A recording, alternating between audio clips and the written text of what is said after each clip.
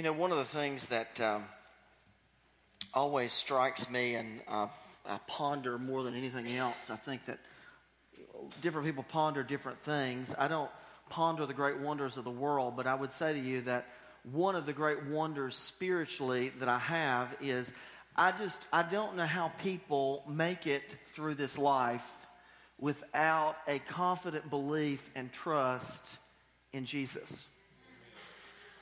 I mean, when you and I face difficulties and circumstances, which we all do, that we don't seem to have an answer for, or problems that don't have easy solutions, which I found that as I've gotten older, there are a lot of problems that don't have easy solutions. And what is so monumental to my spiritual life and my growth and my vitality and my sense of reasoning and sense of, coasting with the waves is my ability to rely on my God, who I've put my faith and trust into. And if you're here this morning and you don't have that, it stresses me out. And if you've not had a season of life in which you face great difficulty and you don't know Jesus, I'm very grateful that you've not experienced difficulty. Because when difficulty comes, I want you to be ready. When difficulty comes, I want you not to trust in yourself. I want you to lean on an everlasting arm that never ever wilders or fades or diminishes. Because I believe that God's greatest moments are when we are at our worst. Whether the worst is a result of our own sin, or whether the worst is a result of just life happening to us. I pray that you will have the confidence and the fortitude and the strength to let go and to rest in the assurance and capacity of God, because He is more than capable and more than able to take your needs and your hurts and your fears and your bewilderment and your stress upon Himself. For different people, scriptures mean different things. When I was a child, my favorite scripture passage was John 3:16. Why? Because it's the first verse that I memorized, and I thought that was cool. I had memorized the scripture. For those who have kidney stones, I'm not going to point anybody out, but those who have suffered with kidney stones, their favorite passage of scripture will be Luke chapter 2, verse 1, and it came to pass. It's interesting. Oh, not true. Lord, help me in my dilemma. My God, why hast thou forsaken me? But it's interesting because in different seasons of life, we gravitate to certain scriptures. And, us sitting comfortably in this room today, as we peer into the pages of God's Word, which from the beginning to end is a love letter to us, inviting us to join Him in His story, we encounter difficulties in Scripture. And those difficulties are the complex personalities. I mean, the personalities that we are introduced into the Bible are vast. And it's interesting because in every church I've served, there's been a Judas. In every church that I've served, there's been an Elijah. In every church that I've served, there's been countless. But here's the thing that I would say. The rarity in the church is to see Jesus. Let that sink in. This is His home. This is His place. We need to be seeing Jesus more and more. And the church should be an extension of Christ in the world and in the community. And every week that we meet, we leave here with the assurance that today we have seen the Lord. That's the goal of worship. The Israelites had faced great difficulties. Oppression, slavery, problems as they intertwined with other religions and other faiths. It's sort of like the culture today. We struggle. We have an identity crisis. And this spiritual identity crisis lends itself for us to ask, who am I? But not only, who am I? Whose am I? The prophet Jeremiah is called, just like any prophet, to deliver the word of the Lord. And there is encouragement here, and we're just going to look at the second and third verse of Jeremiah 31. But it's introduced, this is what the Lord says. The people who survive the sword will find favor in the wilderness. I will come to give rest to Israel. And the Lord appeared to us in the past, saying, I have loved you with an everlasting love, and I have drawn you with unfailing kindness. Sometimes it's hard for us to imagine all the great things that God can do. I know in my own life, in the 4 decades that I've been alive, there have been many opportunities where I kind of cried out to God, and I would say confessionally, I have not known suffering.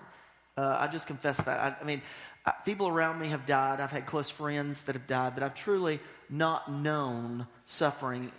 I don't believe. I think that, and here's what I would say about that. That kind of scares me because I wonder sometimes, because suffering comes to all of us in some way, shape, or form. And the question becomes are we going to be defined by the circumstances that we face, or are we going to trust in the God who's in the midst of those circumstances with us? And it was a pivotal time for the Israelites because they were facing heartache on every front. They've been oppressed. They've been enslaved. And it was hard for them to imagine what God could do for them. Some of us in this room may have had those points where we've said, in some way, shape, or form, I just don't know how I'm going to make it. Maybe we mean I don't know how I'm going to make ends meet financially. Or we may be faced with a situation with our children or our grandchildren or our spouse, and we're concerned about them. Sometimes those that are closest to us, we find the most difficult to be honest and transparent and authentic with because we have to live with them. Sometimes we're oblivious to the very things in our own household. But we cry out and we say, God, I don't know if I'm going to be able to make it. God, I don't understand why you're allowing this to happen. God, why do you allow those who are suffering? Why do you allow those who are followers of you to suffer? It seems to be more than others. Why does calamity come upon those who at least look like they're your closest followers, and yet those who are furthest away from you seem to be having their heyday? God, it's just not fair. How many of you ever said that? God, it's just not fair. Well, the Israelites were the same way. They were a lot like us. In fact, I would argue the Israelites were Baptists. I mean, I've been doing this for 20 years, people. I've been in the Baptist church for 43 years. Forgot my age. See, I'm already going into my senior moment. I've been doing this for 40 years, in the church for over 40 years. All the churches are the same. I've never met more complaining people than those in the church. We're like the Israelites. God, why didn't you bring us to this point? God provides for us the things that we need, and we complain because we want something else. God gives us a buffet, and we get frustrated because what we wanted on the buffet is not there. The Israelites were a miserable, complaining people. Now, I don't know about you. How many of you like to be around misery? I don't. How many of you like to be around complaining people? I don't. I don't think you do either. And if you say, well, it doesn't bother me, maybe that's because maybe you're the complainer. I'm not sure. That was my jab. But it's hard for us to imagine all that God can do in verse 1. And it's particularly hard for us to imagine when we've been beaten down. It's hard for us to imagine how good things can be when we are experiencing gut-wrenching pain. And that could be physical pain or emotional pain, either by decisions that we've made or decisions that have been made towards us. It's hard for us to imagine a better day when there's desolation all around us. And I'm going to tell you this, and I've heard many people over the years, and I think sometimes the greatest agony is the agony we can't fix. Particularly when we have a child that's gone wayward. I've met with mom and dad and dozens over the years who'll say, I just wish that I could get to them. I wish that I could make this decision for them. And you know that they're making a decision that's not going to be in their best interest. You know that they're making a decision that's not going to lead them to a better place. And yet you have to sit back, pray for them, stand in the gap for them. Sometimes those stories end better than we anticipated. But sometimes those stories become our life's worst nightmare. And what I would encourage you, as I've encouraged dozens and countless others of people, never give up on people. Always stand in the gap. Sometimes people are so overwhelmed by their circumstances and their problems that they can't see the goodness of God. And when we're going through a good season, it's important that we use that good season to speak encouragement onto others. This world, if there's one thing this world maximizes on, it's discouragement. That should never be an ideal for the church. I believe that we need to create a contagious environment where people feel encouraged, where people can come and experience the redemption of Jesus, where people don't have to pretend, where when we ask them, are you having a good day, they can be honest and they can say, well, not really. I've had a bad week. I had a horrible week. And then they can begin to express how their horrible week and what's been involved, what entails where they are in that moment. That's where God wants the church to be. And so I want you to imagine, I want you to look in Scripture, and I want you to be able to see with a clear mind and a clear heart that God can do amazing things in your story today. No matter where you are, whether it's sunshiny or whether it's raining, whether it's cloudy, whether you're happy or sad, whether you're despondent or you're invigorated with the power of God, today can be a great day. When life is so volatile that peace seems like a figment of our imagination, that is the moment that God wants to speak. That is the moment, and can be the moment, of some of the greatest spiritual breakthroughs that our journeys can ever know. The Israelites were in such a place. It was hard for them to imagine all that God could do. But secondly, sometimes God's favor means that we embrace the wilderness. The Israelites were not happy. Remember when they were taken in bondage in Egypt, and we'll go back and look at this. When they were taken in bondage in Egypt, they complained, okay? They did not like being slaves. Who would?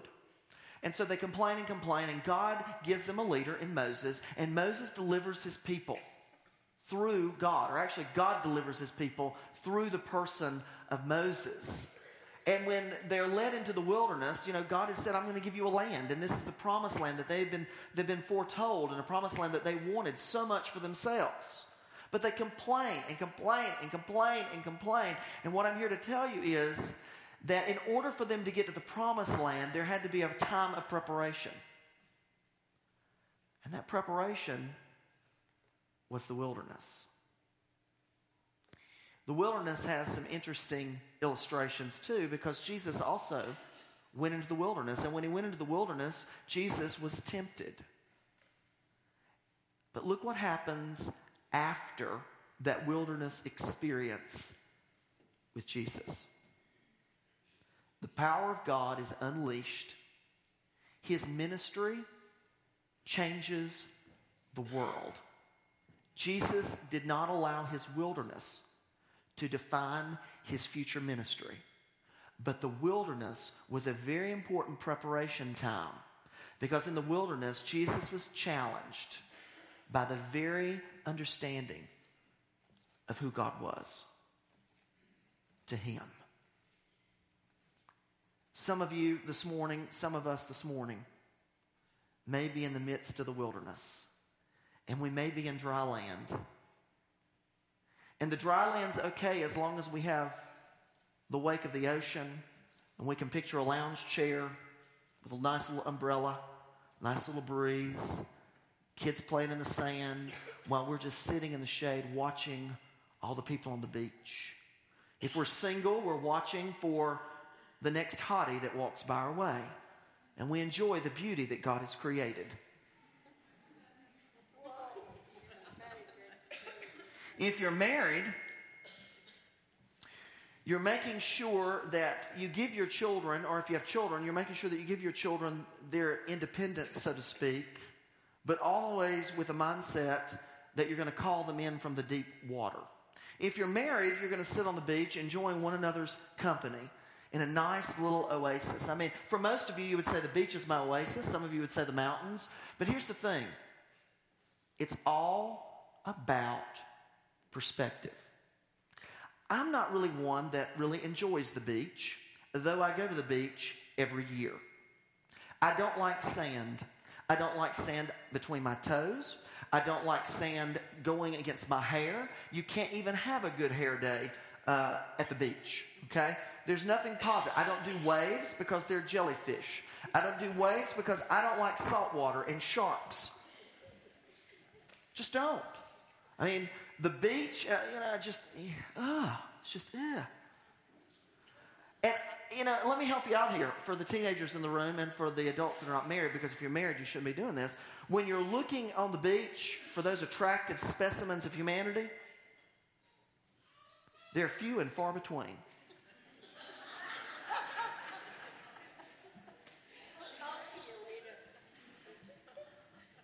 I'm going to even go a little bit further with that. I don't remember the last time I saw someone in a bikini that didn't want to make me throw up. I'm just saying. Thank God beauty's only skin deep.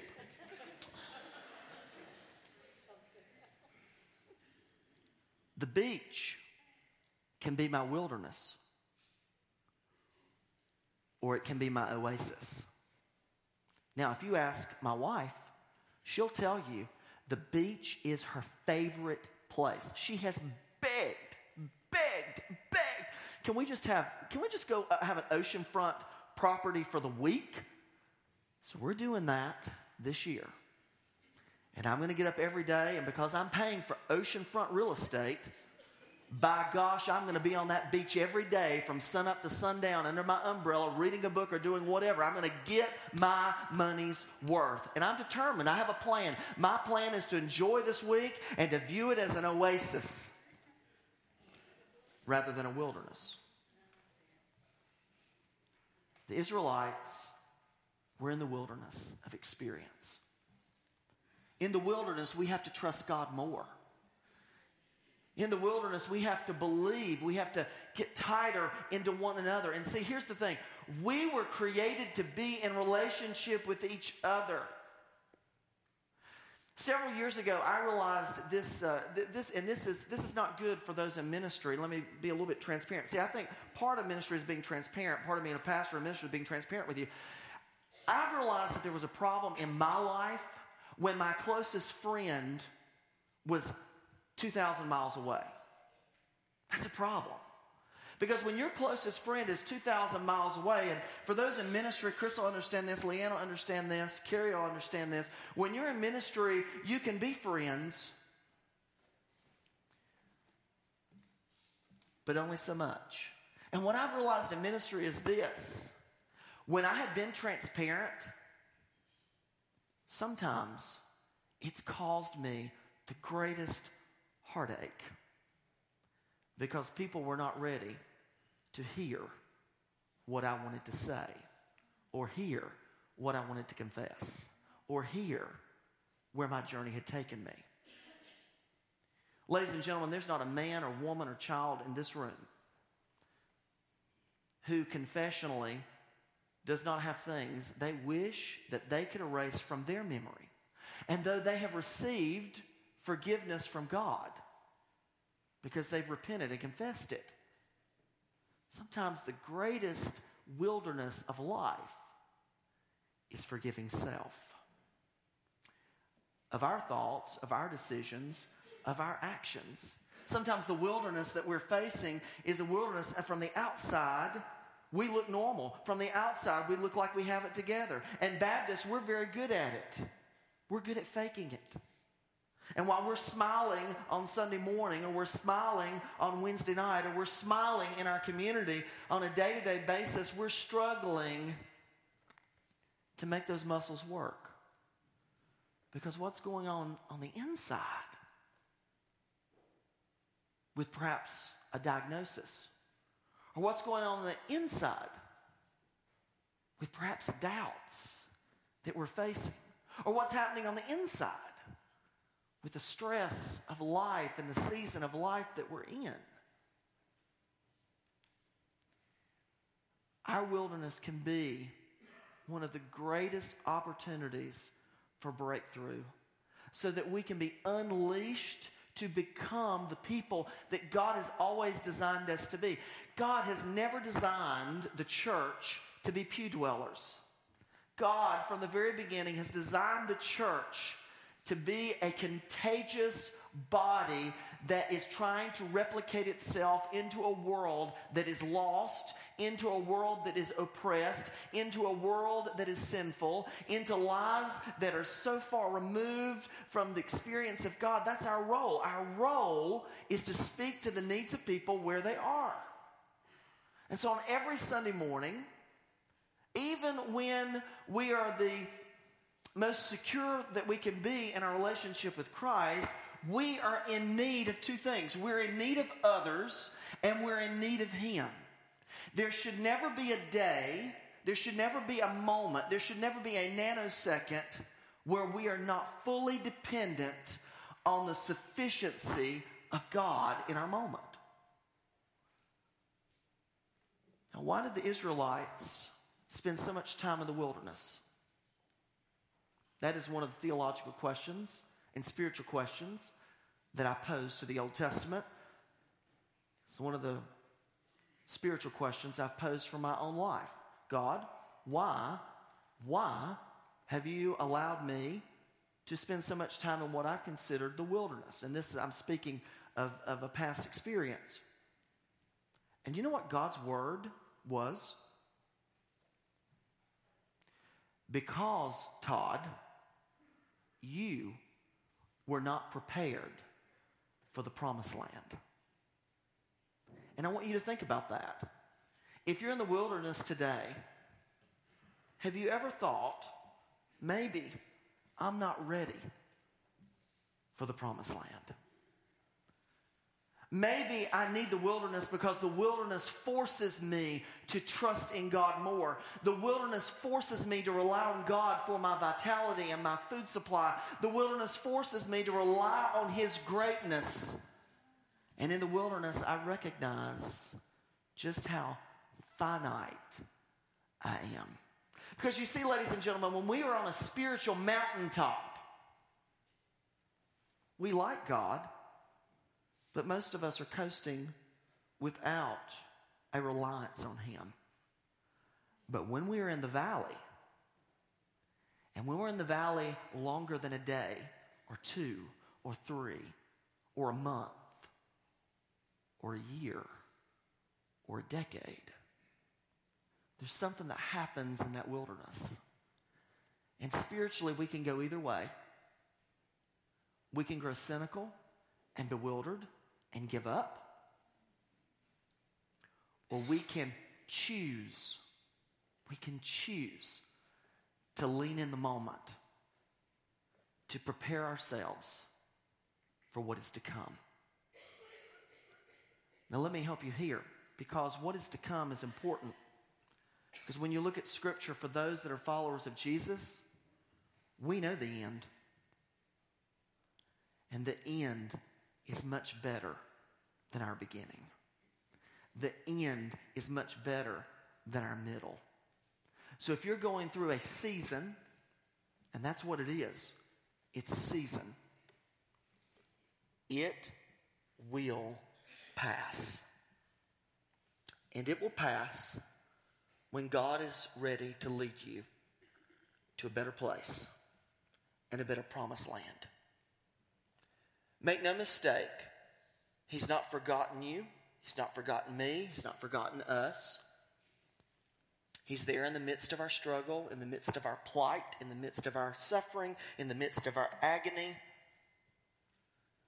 But ladies and gentlemen, it's in the wilderness where God provides us all that we need. It is in the wilderness where we are tempted the most. And the ability to resist the temptations that we face in the wilderness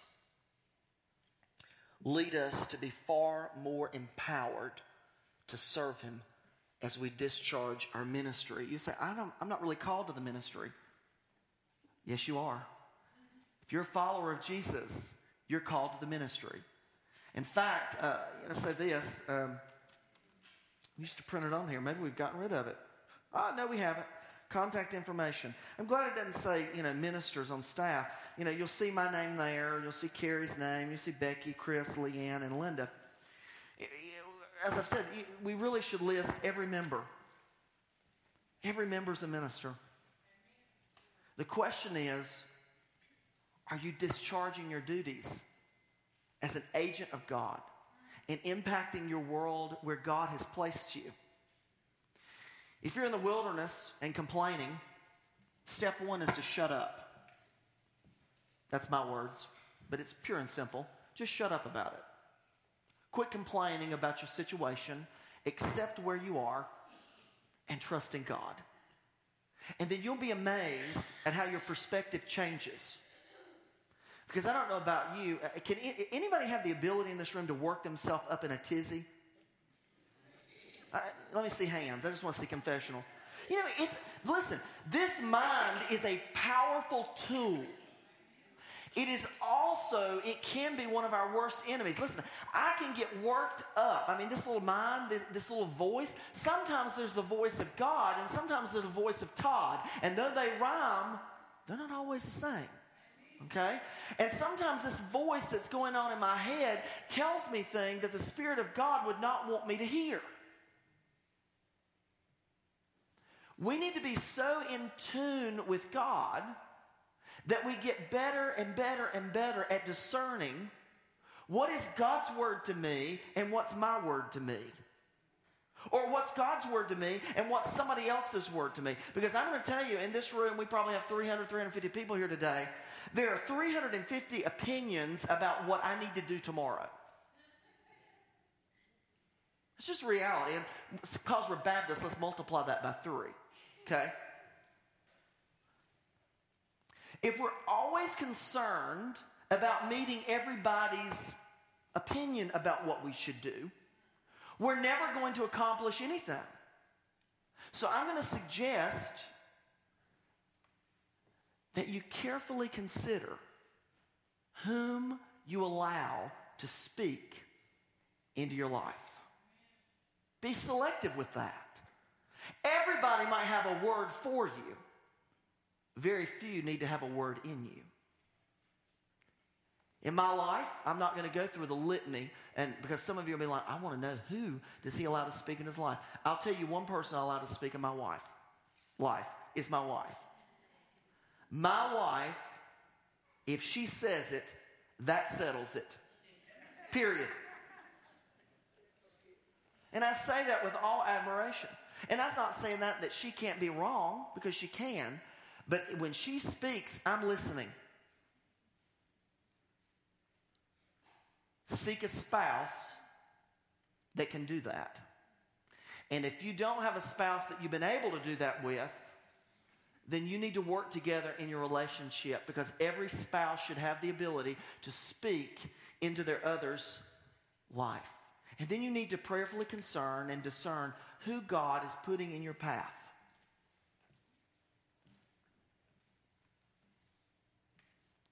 The other thing I'll say is this. It'll be advice to the Israelites, it'll be advice to you and to us. Don't select people that are always going to tell you what you want to hear. We have a tendency to do that. Select people or allow people that have differing opinions and views to speak. Kind of stir things up in your life a bit. Poke at this or poke at that, or challenge this or challenge that. Why? Because together, when we are studying God's Word, and together as we are looking at Scripture, together as we are doing life together, we sharpen each other. Why? Not so that we can pat ourselves on the back and say, look at me and how far spiritually I've come, but that we can be unleashed to do the will of God that He's always wanted to accomplish from the very beginning. And the reason we perpetually stay in a state of the wilderness is because we're not growing. And we've not reached to the point that we can deal with what the promised land brings. And finally, I want to say this.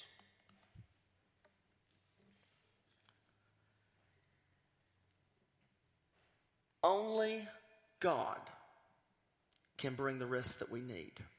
If you look in Jeremiah chapter 31,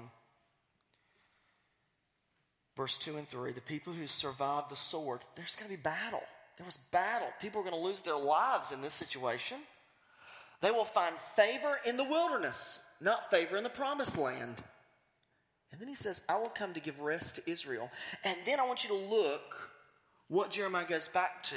The Lord appeared to us in the past, saying, I have loved you with an everlasting love. I have drawn you with unfailing kindness. Why? Listen, why did he draw on the past? Because our experience of God and their experience of God in the past can help them discern and to see how He's moving in the present, which will lead us to a greater understanding of what He wants to do and unleash through us in the future. Because God's greatness will always shine brighter while we are in the midst of our wilderness. Because in the wilderness, we have to trust Him. In the wilderness, we don't have the answers. In the wilderness, it's not based on our strength. In the wilderness, it's not based on our fortitude. In the wilderness, it's not based on who is a friend of ours. In the wilderness, we have to rely on God. And one of the things that I've done in my spiritual walk is I've quit praying, and I quit this several years ago. I quit praying that, dear God, would you remove me from the wilderness? I prayed, God, will you change my perspective? And will you help me see what I can do in the wilderness for the people who are with me in the wilderness, so that we can be agents of change for a world that we've been called to reach. See, evangelism is not something that we merely do. Evangelism is something that we are, that we embody. God's grace is messy. God's love is overwhelmingly plentiful. It is His kindness towards us. It is His steadfast love that's been continual from the very beginning that we often have to be reminded of, that helps us. We're in the midst of our wilderness. Now, I don't know where you are today. I mean, I know that you're at First Baptist Church. But just because you're here doesn't mean that you're here. Just because you're here doesn't mean that your Monday through Saturday has been great. You may have had a horrible week. Let me say this. This happens to me occasionally in the community. Yesterday, and I was telling my mother-in-law this, yesterday I went to a restaurant to get something to take home, to bring home for dinner. And I stood in line. There was a crowd of people there. And I went to pay, and this lady behind me, they couldn't find my order at the register. The lady behind me said, "Well, did you place the order?" "Well, yes, ma'am, I did." "Why'd you order?" I told them what I ordered. Because she didn't work there. At first, I thought she worked there. She goes, "Well, you're in my way." "Oh, well, you can go ahead." Well, the lady at the counter said, "No, I've already got your ring up. Your total's, $27, whatever it was." And she goes, "Why don't you get the out of my way?" What? Just because you didn't get your fried chicken, what's up with that? Now, I laughed at it. I was bewildered at it. But that woman has a story. We all have a story. We are all wounded storytellers. I'm convinced that probably, she didn't have a good Saturday. And I'm willing to bet that her Monday through Friday wasn't much better either. What do you do in that moment?